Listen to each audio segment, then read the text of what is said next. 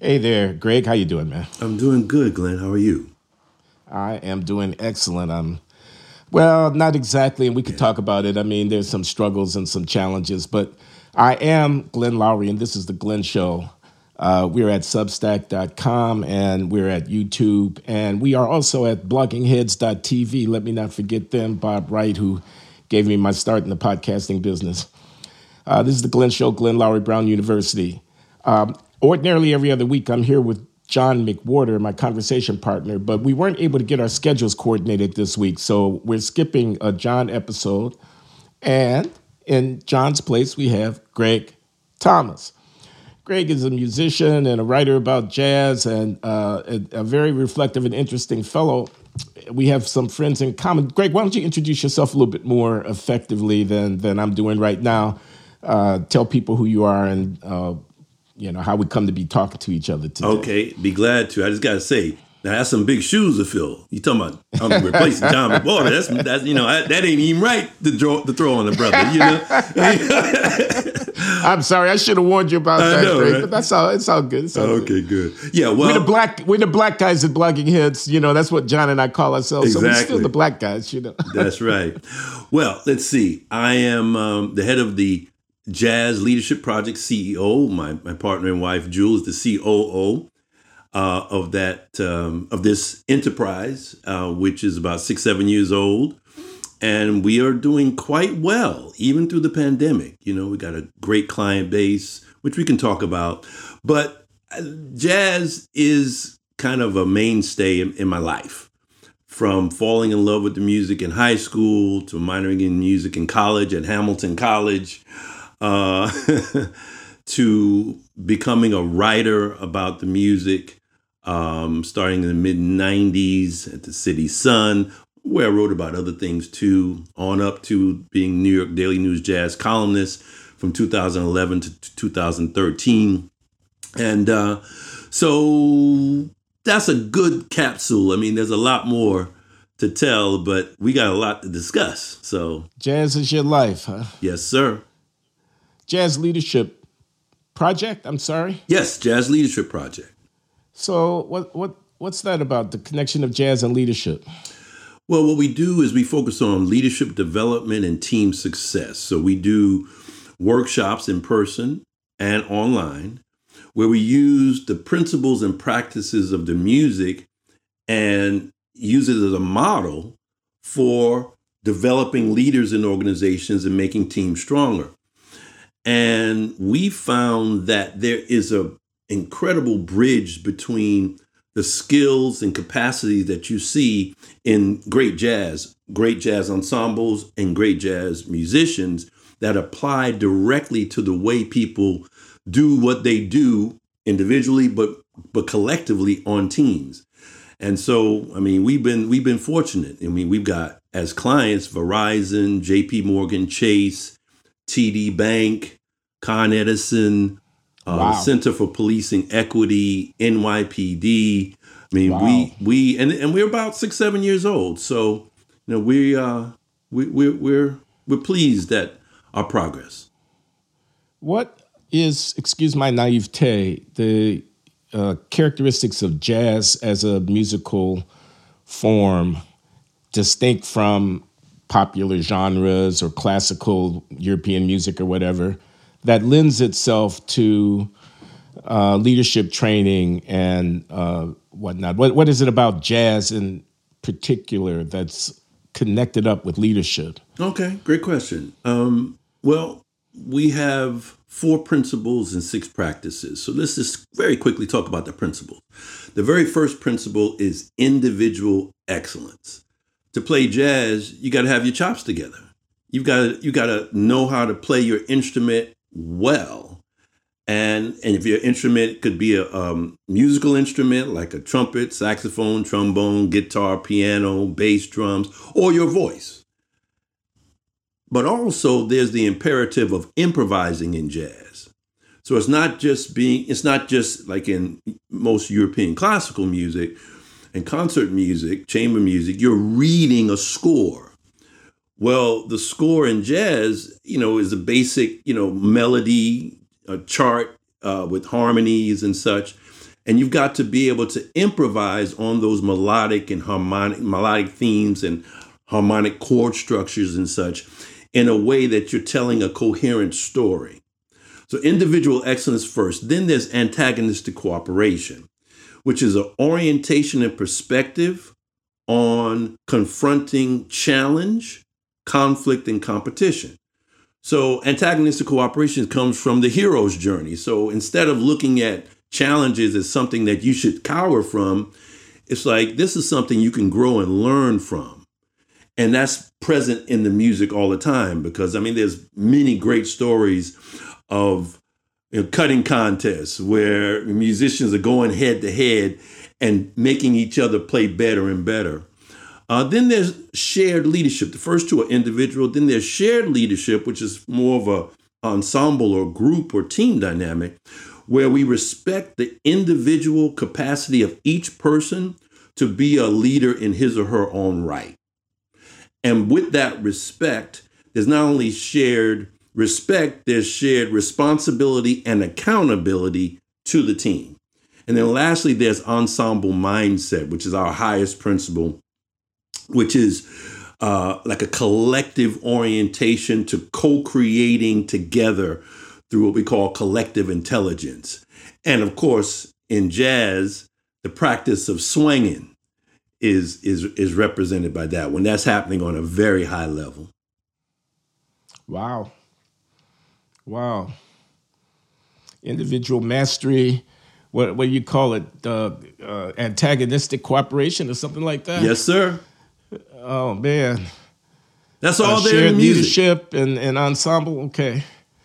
Do you bring music into the seminar room? And, I'm glad to say these? It's not just verbal theory. They got to hear the music. So in our in-person workshops, we have a live band. We have a JLP, Jazz Leadership Project band that plays.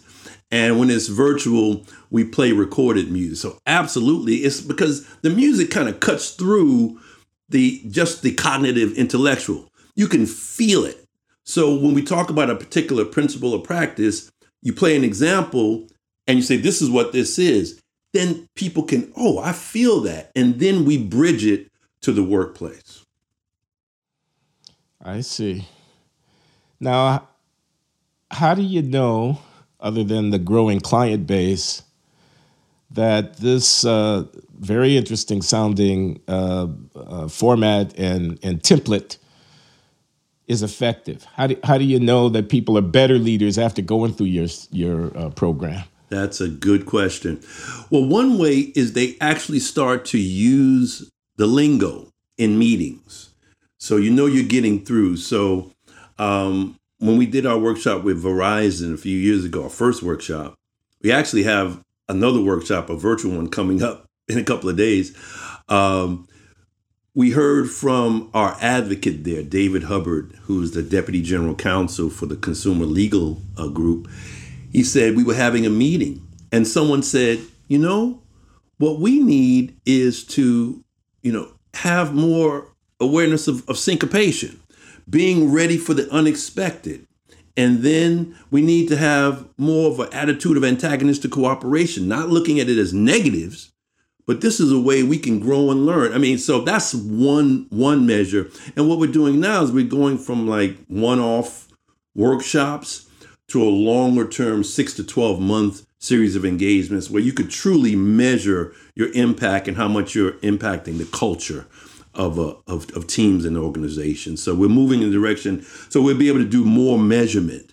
But we do have some some data-driven and quantitative aspects too. We have 2 assessments that we use before we do the engagement. One is called a position success indicator. It's 10 to 12 minute assessment that takes a look at how individuals like to work together. What's their particular style? Are they more on the lead instrument tip where they're discovery and improvisation, or are they more like a piano that's dealing with design and integrating different parts of the ensemble, or are they more like a bassist, which is making sure to keep a certain quality control through the consistency of that line? Or is it more like a drummer, more operations oriented, keeping the beat, keeping the groove, keeping time, as we say in the music? So, I mean, we always connected to the music, but we have some measures that we can get before, and then we can do that again afterwards. The second one, just to mention quickly, is a cultural values assessment based on Maslow's hierarchy of needs. So it takes a look at what is the value composition of the organization or the team, and what their current state is and what their desired state is, where they want to move towards, and it's all captured there. So we do that beforehand to get an idea of some metrics that you can base some curation of the actual work together, and also give some real powerful insights to the organizations we work with. This is fascinating. I mean, do you find that in effective teams, there are individuals who are playing these various musical ensemble roles? Somebody's keeping time, somebody is laying down the bass line, that there are these kinds of back and forth between the virtuosity of a team member who has mastery over this kind of specialized activity and over that kind of specialized activity? Absolutely. And what I laid out for you verbally, we actually put on a 4-quadrant matrix. So we actually show them, we show them where they are on the matrix, and we have the overlay of the function of the role and the musical instrument. So they can walk away and say, oh, wow, I'm like a bassist. So I'm and then you see in their particular quadrant how close they are to the middle, or how far out they are in that quadrant. If they're far out, the qualities of that quadrant are very, very strong. If they're closer to the middle, they're strong, but they are closer to some of the other functions. And that tells a story, so it's fun. It's a lot of fun, man. Okay, now I got to ask you this because we're the black guys here. Jazz is African-American music, at least in its origins. Yes. And here we are in the 21st century, and of course the world's become a small place, and jazz has become an art form that has transcended its origins to some degree. Does the blackness, quote unquote, and correct me if this is the wrong way of putting it, of this musical form color in any way how you operating in these big corporations, which are, they got all kinds of different dynamics going on in them, and they got Robin DiAngelo like consultants coming in to help them get their implicit bias straight out and whatnot. What's it like bringing this African American musical form into corporate America, and how does it relate to racial identity issues and stuff like that? Good question. We, my wife and I are both. I'm a Black American. She is from Barbados originally, so she is a Caribbean American. And so that's obvious, that we embody that. The musicians we use are Black American primarily. So, one, they can see that. And the art form, as you say, has its origins and is innovated mainly and primarily by Black folk, by Black Americans. We are now developing a model that we're calling diversity, maturity, and inclusion, which is a developmental way of looking at diversity and inclusion, where you start at the bottom of a triangle, and at the bottom you have like identity, affirmative action, that type of thing. But that's not the highest level. That can be an entry point. But there's so many levels above that in terms of what diversity and inclusion could and should mean. So after you do, that basic level, because you could have, as they say, black faces in high places, but what does that mean? And if there's a not more going along than just this outer skin tone, then you have appreciating difference. mean, that's a fundamental thing, just to appreciate, because difference itself brings, tension. Like in music, there's tension and release, so it brings tension. So there needs to be an appreciation for difference. Then there has to be a managing of some of the tensions that come from diversity, because it's not just smooth sailing, obviously, but the highest level is leveraging diversity, where you are using the differences and all of those qualities from the bottom to leverage diversity and inclusion for the betterment of your team and organization. So we're specifically developing that because of, let us say, the gaps in what's being primarily presented in corporation these days, where we know that a lot of it not only doesn't work, but in some cases makes things worse. Yeah. Yeah. All right. George Clinton. The Funkmeister. Talk about George Clinton for a minute, because you did some funkadelic kind of stuff, didn't you?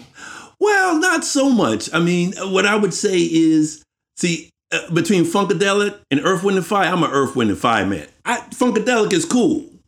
Earth, Wind, and Fire, that's my groove. Okay, so I would prefer to talk about Earth, Wind, and Fire, But the thing is, something, what's interesting about even those two is that they represent kind of two approaches to funk, R&B, soul, in the 70s. And one is more of a loose knit, approach to it, whereas Earth, Wind, and Fire was highly organized, and structured in what they did. They had clear jazz influences and their harmonies. Don't get me started talking about Earth, Wind, and Fire. Yeah. Sounds good. So we got some friends in common. Yes, we do. I learned, the late Stanley Crouch, for example. He's much missed.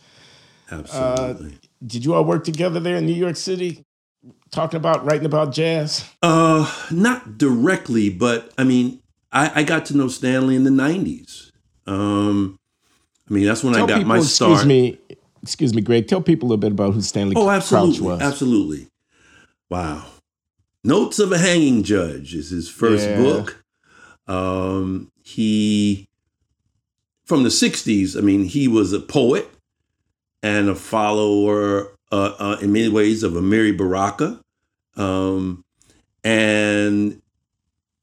go through the 70s where he met Albert Murray and Ralph Ellison, who helped turn him around from more of a kind of a radical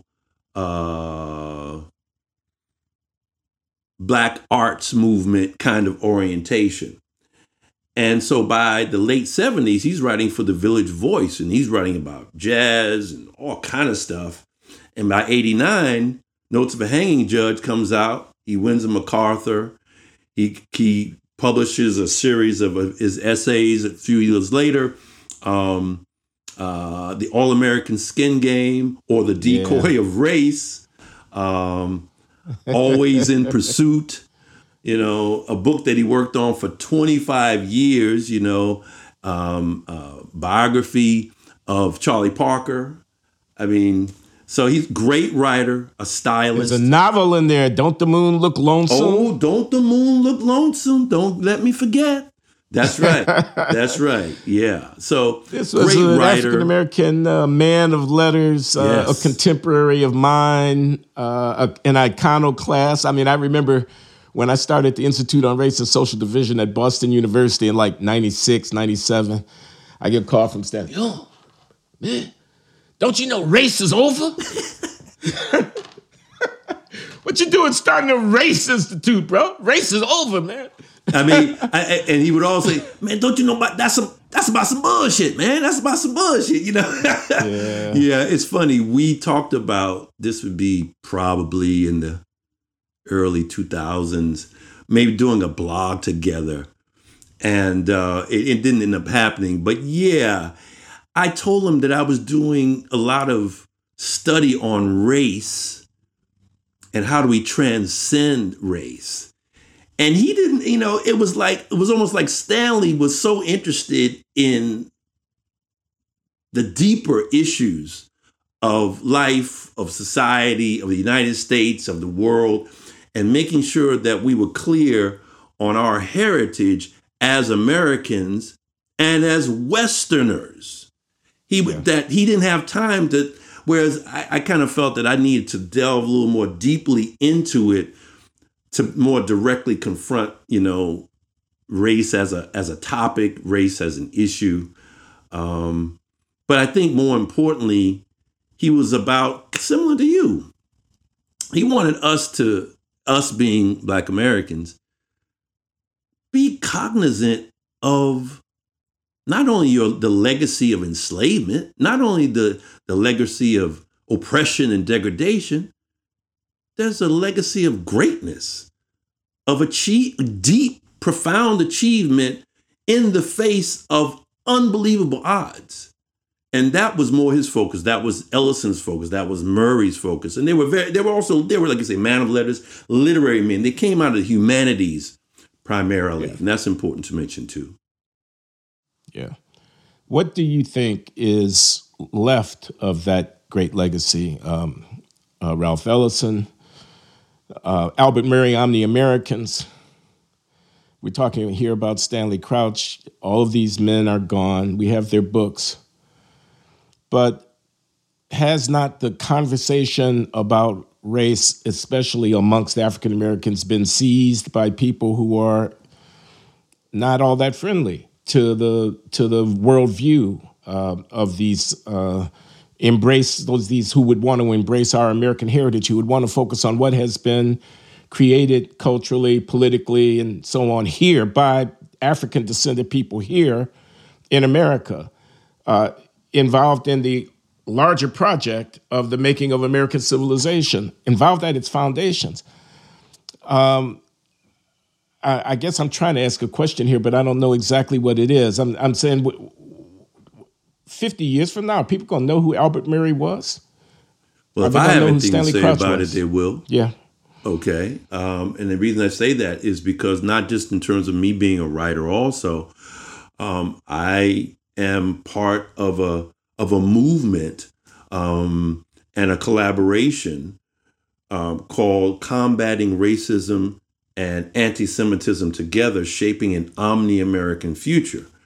And we had in October of 2021, 2-day broadcast where we gave Wynton Marsalis an honor. We had Bob O'Meally and Farah Jasmine Griffin from Columbia. We had various scholars, Jewish and Black American, to talk about the legacy of Murray. And this is going to be an annual event. So definitely, if I have anything to do with it and say about it, it will continue. But to answer the implied question that you had is like, what happened to that legacy? Yeah.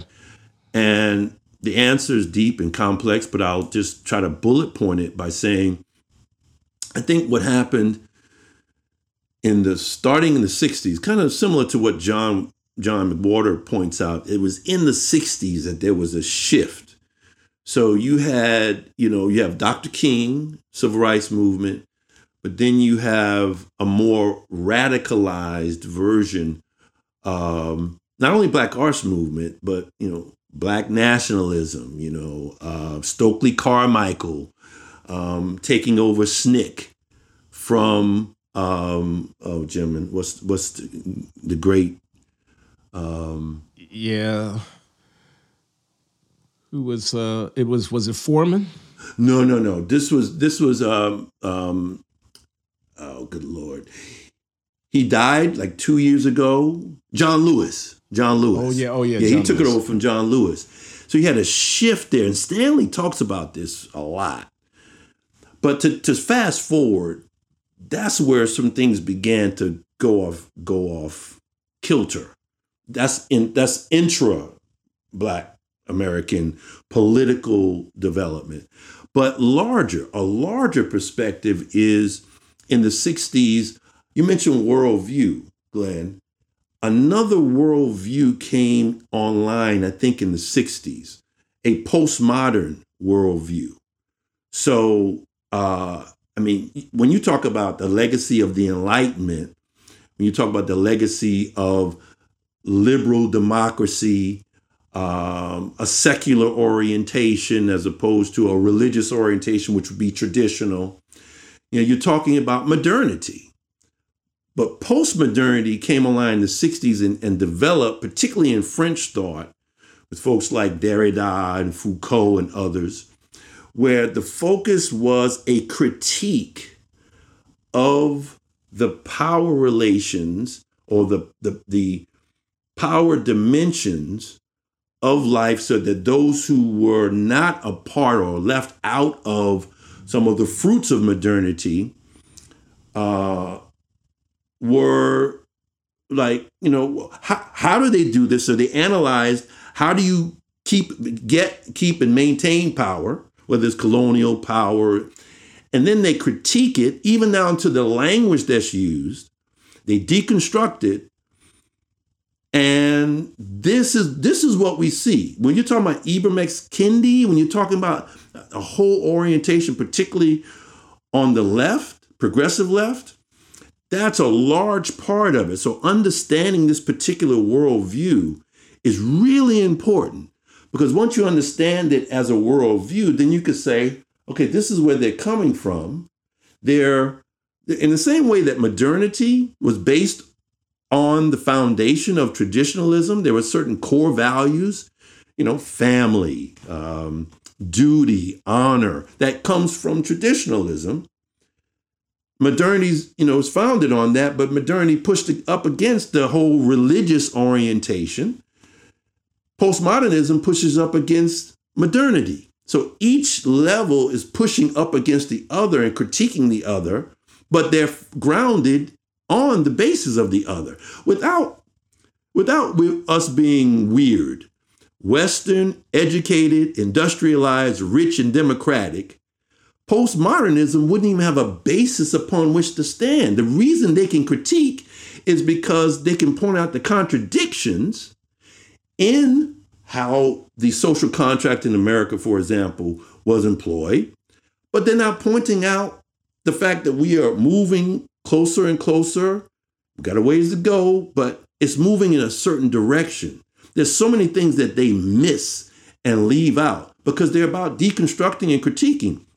And when are we going to get to some reconstruction? When are we going to get to some synthesis? Something's got to integrate these different worldviews, and I'm also a part of that work through an organization called the Institute for Cultural Evolution. Okay, I want to hear about the Institute for Cultural Evolution, but I first want to understand the connections between the development of political and cultural thinking amongst African Americans on the one hand, and the advent of this large-scale movement in intellectual life that you're calling postmodernism on the other. It's not obvious to me that the latter should be driving the former, should have as much influence over the former as it does have. I'm wondering, for example, about what happened to the church. I'm talking about the Black church, right, which has a role in music, of course. It's a foundational institution in the development of Black American experience on the North American continent since the dark days of enslavement. It has been a way of looking at and interpreting experience that has given comfort and lent support and structure to the enslaved people, our enslaved people, and and their descendants. And it's as far from postmodernism as you could possibly get, it would appear to me. Yeah. I mean, people love their Jesus. They believe in their Bible. They're trying to live right and righteously in the sight of God, and so forth and so on. That's not dead yet in Black American culture. Why should it lose out to the postmodernist tendency? I mean, are we leaving something out? Is it not just Black folks that we're talking about here? Oh, yes. We're not just talking about Black folks. Yeah. Absolutely. And I mean, what you're talking about is the beautiful foundation of traditional. That's the traditional I was referring to. Absolutely. And that has been a source of the development of a leadership class. That's been the place where we were able to build communal institutions. That's the place where on Sunday mornings we were able to sing a joyful noise unto the Lord, Yeah. whereas Saturday night, what Albert Murray called the Saturday night function, that was the blues, the blues idiom. But Sunday morning was more about, the sacred and the devotional. So you're right. That is still there. And the key thing is this kind of developmental arc that I alluded to. I think what has happened, it always happens that, in the same way that each generation has to learn certain lessons over and over again, we have to teach our children, and then our children have to teach their children. I think that the way it's been, these big worldviews, these ways of having certain coherent values across time. The problem has been that you can critique like modernity. You could critique the downsides of the religious worldview and its intersection with politics, which of course, is a big part of moving away from feudalism and such.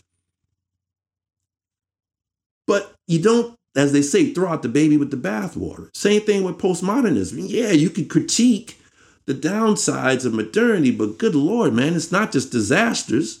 There's also dignities in modernity. So I think the answer to your question ultimately is to have a way of looking at the positives, the contributions of each of these levels, these worldview levels, and focusing on that, integrating it, synthesizing it in a way, or at least attempting to, and trying to avoid the downsides, because each one has detriments, downsides, shadows, no question. So the question is, how can we integrate the best aspects of those so we don't lose something essential and end up, in the kind of confusion that we're in today? Okay. Institute for Cultural Evolution. Let's talk about that for a little bit. Okay, thank you. Well, I'm a senior fellow of the Institute for Cultural Evolution, which is based in Boulder, Colorado. It's founded by Steve McIntosh, who is a political philosopher, not just of politics, but his last book, Developmental Politics. I think, let me see here. Yeah, I think. Just happen to have a copy. I just happen to have a copy right here. How America Can Grow into a Better Version of Itself is his last book.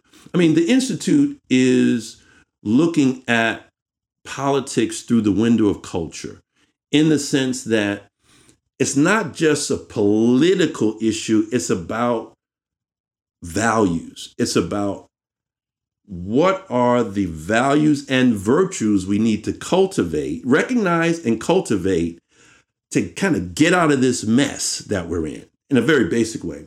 Now, you had a guest recently. I watched it yesterday morning. I think it was just released. And she mentioned integral theory. I said, oh, yeah, this is Stephanie Lepp. That's right. Stephanie Lepp. Oh, yep. Well, I've been a student of integral theory for over 20 years. So I was like, well, that's interesting. Well, The Institute for Cultural Evolution is grounded in large part on integral theory. But the important thing, I think, to recognize is this: it's an attempt to apply a way of seeing the world that is more integrative. You used the word holistic, I think, at the end of your conversation with Stephanie. It is holistic, but it's not just that. It's developmental, which is one of the reasons I'm so happy to speak with you, because you mention this often, that we need to look at the development of the capacities, the human capacities of Black Americans, and by extension, all Americans. And we agree. We agree. The question is, how do you enter that conversation, and where are we going with it? So the Institute for Cultural Evolution believes that through cultural growth, cultural awareness and cultural growth, we can find our way out of this hyperpolarization that we see. We can look at these different, not only worldviews, but we can actually look at the spectrum of the political spectrum in a way where you could say that there's a certain amount of the population that's traditional, certain amount of the population that is modern and modernity, and a certain percentage that's postmodern. And what Steve does in the book is he actually puts the left, let me see, which on the screen, I guess that would be, that would be no here. The left here, the right here. And he says, well, on the left, you have progressive postmodernists and liberal postmodernists. On the right, you have fiscally conservative modernists and socially conservative traditionalists. And he looks at the value sets of those. Then he takes a look at, say, like gay marriage or the legalization of marijuana and shows how it's through fulfilling the highest values of each of those groups, it became more socially acceptable. So it's not just a theoretical orientation. It's like an application, praxis, an application of a theory to actually try to ameliorate many of our political and social problems and social issues. Okay. How would you apply that to Black Lives Matter and violence against African Americans by police and George Floyd's aftermath of his death and riots and civil disorder of 2020 and so on? Yeah, that's a deep one. That's a deep one. It's very complex, for one thing. Let's admit that it's very complex. What it's not is some simplistic look at white supremacy being the reason for all of it. That's just such simplistic, childish, come on. So I won't try to parse the theory and apply it to that. I just want to give you my perspective on some of that, because there's a lot there. Because not all the same, they're related, but they're not all the same. Matter of fact, I'll ask you, give me one to focus on. You mentioned like three. Give me one. Okay.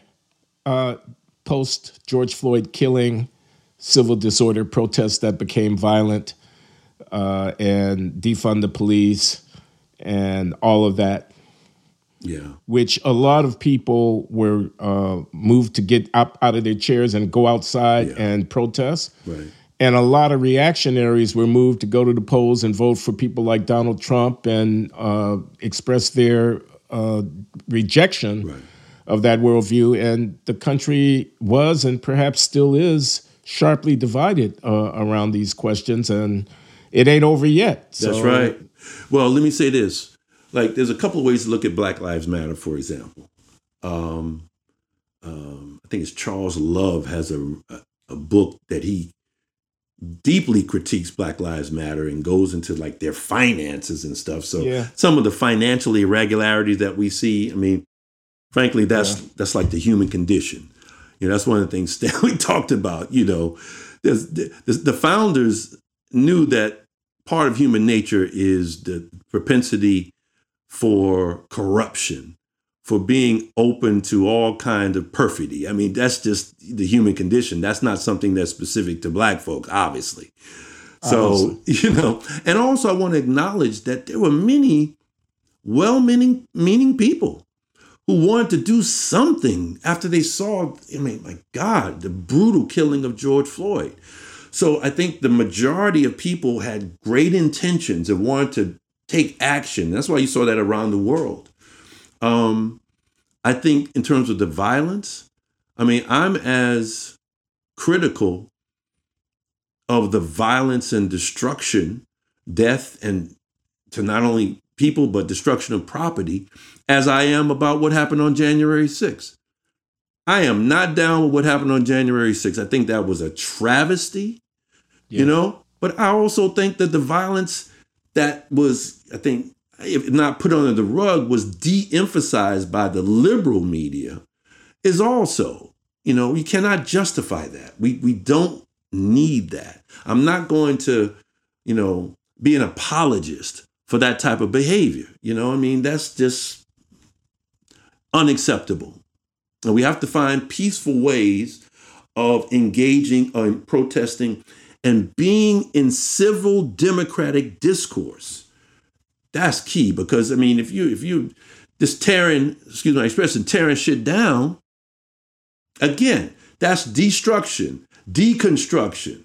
But we got to build. There's got to be a way for us to build together. So what is the teachings of integral theory that are relevant to moving from conflict and division to a kind of civic, respectful exchange of views and a constructive engagement? Well, I'm going to use a term that comes outside of integral theory, but I think it applies to it. And it's by philosopher Anthony Appiah. And it's an idea that was also taken up by Danielle Allen, who's my favorite political philosopher. I know her too. Oh my God. Steve McIntosh is my favorite non-academic political philosopher, but she's my favorite political philosopher in the academy. And the concept is rooted cosmopolitanism. So, take a look at you, for example, Glenn. You are rooted in a Black American tradition, identity. You identify with it, you embody it, but that doesn't limit you to just that. You're also a man of the world, and you're not just confined to the discipline of economics. I've heard you talk about Thomas Mann and this one and that one. You are, as they say, a cultured brother, So rooted is saying that you can have, this is my interpretation, that you could have certain identities all the way from, indigenous to traditional to modern to postmodern. You can have all of those identities. You could have ethnic, gender, cultural, all of that, nationality. These are different forms of identity. All that's good. And these are rooted. You can say you're rooted in those. But the cosmopolitan is, as you know, being a citizen of the world. That's being world-centric. So integral theory provides, for me at least, a way to be rooted in certain identities, but not confined just to those identities, to have a larger sphere of care and concern so that it's about being both local and concerned with what's happening in my community, as well as what's going on in the world itself overall. I think so. That's a general way of putting it that I think is people can understand. And I just love that concept, rooted cosmopolitanism. So I think that's one way of putting it. What do you say to, I can imagine a critic saying, well, that's easy for people to say if they sit pretty much in positions of power and so on. But okay, Black people need to be both Black and cosmopolitan. What do white people need to do? Well, do you see what I'm getting at?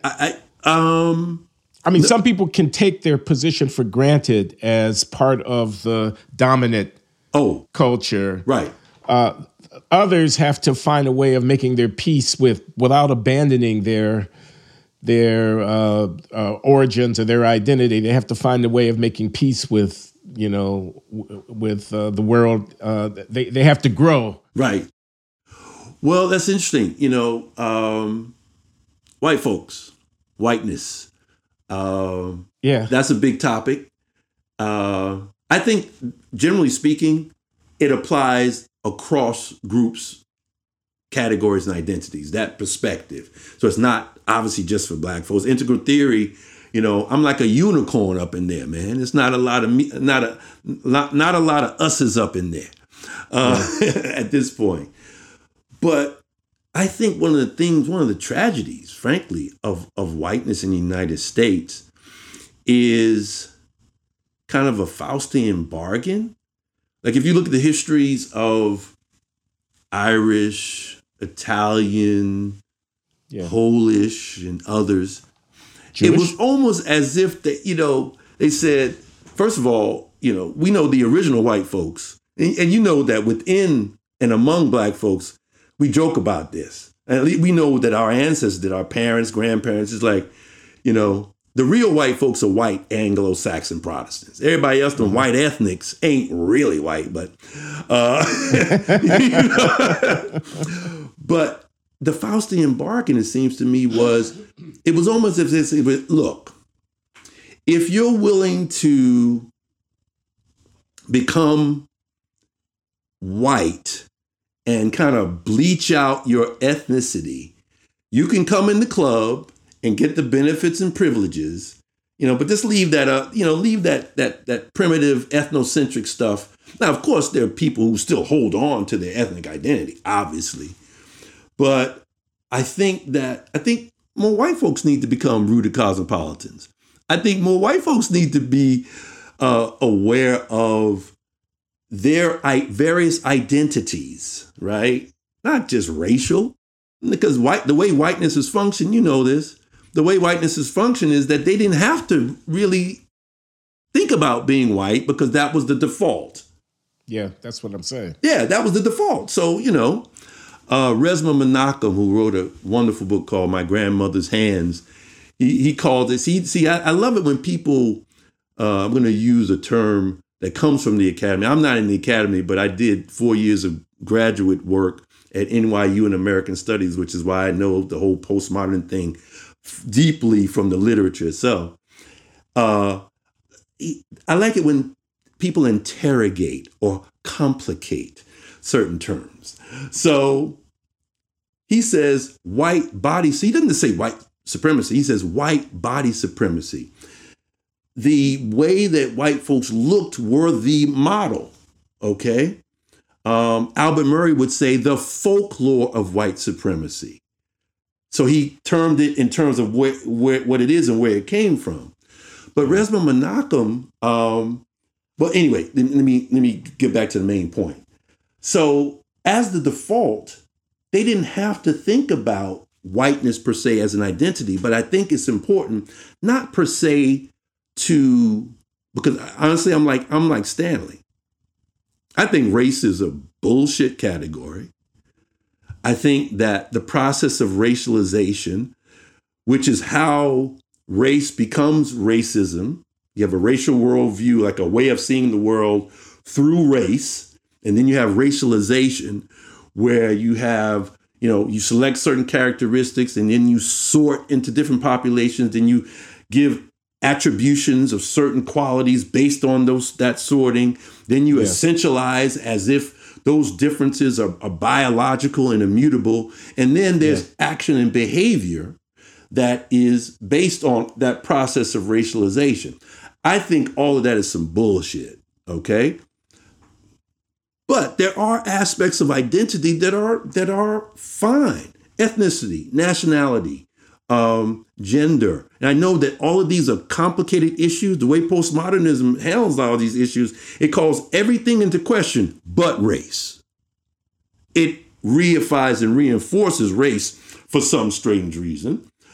But my point is that I think more Americans overall, Albert Murray said, listen, our inheritance as Americans is the cultural and intellectual riches of mankind across time. There's no limitation.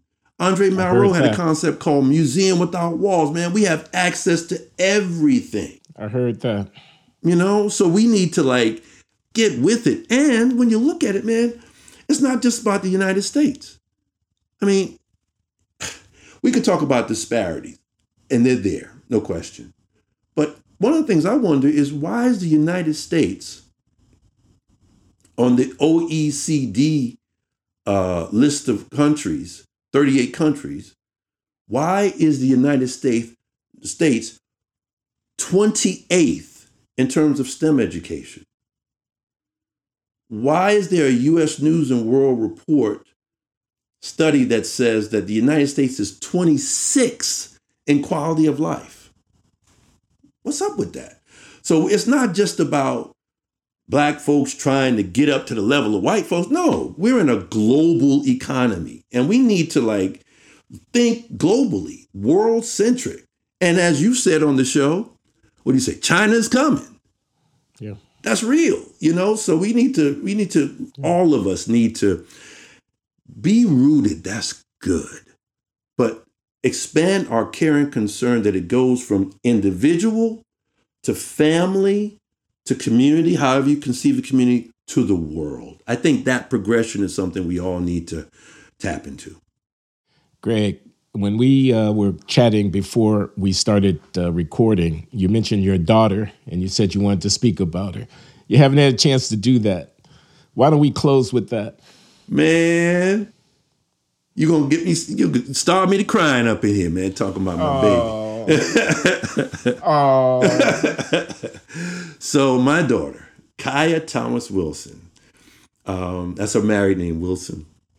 Well, she is a 27-year-old superstar. She graduated from Dartmouth. That's where I met our mutual friend, Stefan Alexander. Yeah. And she went on to work in Silicon Valley. When she was in college, she actually created an app called We Read Too. Because when she was growing up, man, just like me, but even beyond me, she was a voracious reader, man. We would get together. I would go to Barnes and Noble and just let her just run around. And so she just caught the fire of reading and just boom. She would just not just read books. She would read series of books. It was just incredible. So Dartmouth, went on from Dartmouth, had We Read Too app, which has been featured in the App Store several times. And it's an app that features books written by people of color that has characters of color in them.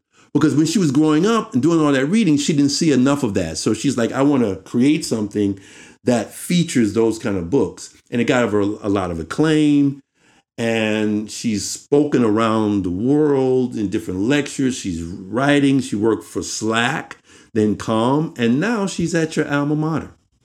She's actually in a dual MBA engineering program at MIT. So Kaya Thomas Wilson, she's someone who I think is going to help us get to that future we so desire, man. So thank you so much for letting me speak about my baby.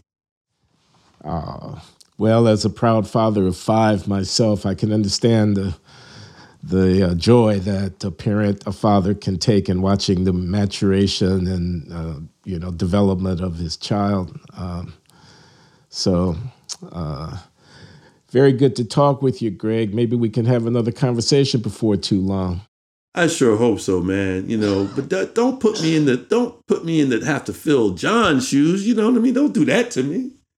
Well, John is an amateur musician and a critic of music himself, of Broadway theater and so forth. That's true. Maybe you could come on with the 2 of us and we can do a 3-way.